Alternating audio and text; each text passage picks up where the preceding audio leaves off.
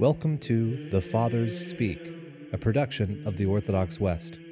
Each day, Father John Fenton reads a selection fitted to the Western liturgical calendar from one of the Fathers of the Church.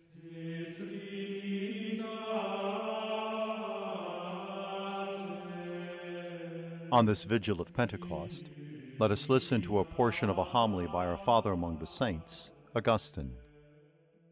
When the Lord says, "I shall ask the Father, and he will give you another Paraclete," he indicates that he himself is also a Paraclete. For in Latin, Paraclete means advocate. And it is said of Christ, "We have an advocate before the Father, Jesus Christ, the righteous one."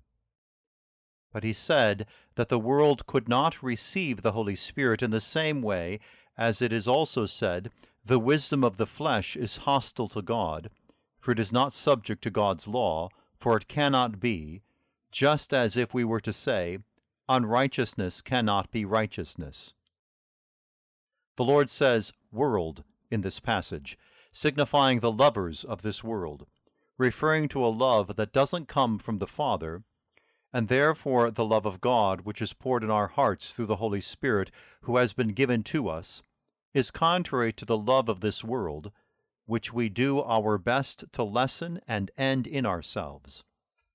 The world therefore cannot receive him, because it neither sees him nor knows him, for worldly love does not have the invisible eyes by which the Holy Spirit can be seen invisibly.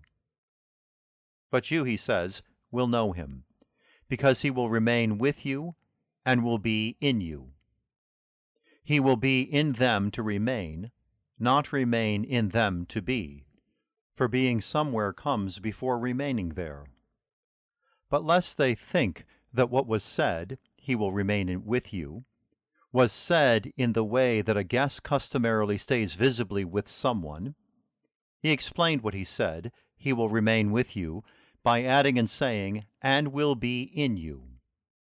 He is seen invisibly, therefore, and if he isn't in us, there can be no knowledge of him in us.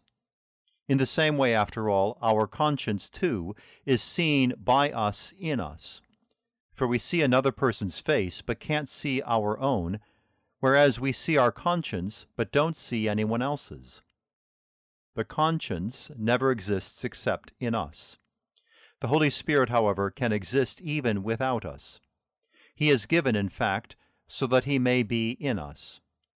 But to be seen and known as he is meant to be seen and known isn't possible for us unless he is in us. After the promise of the Holy Spirit, lest anyone think that the Lord was going to give the Spirit in place of himself, as it were, so that he himself wouldn't be with his disciples, he continued and said, "I will not leave you orphans, I will come to you."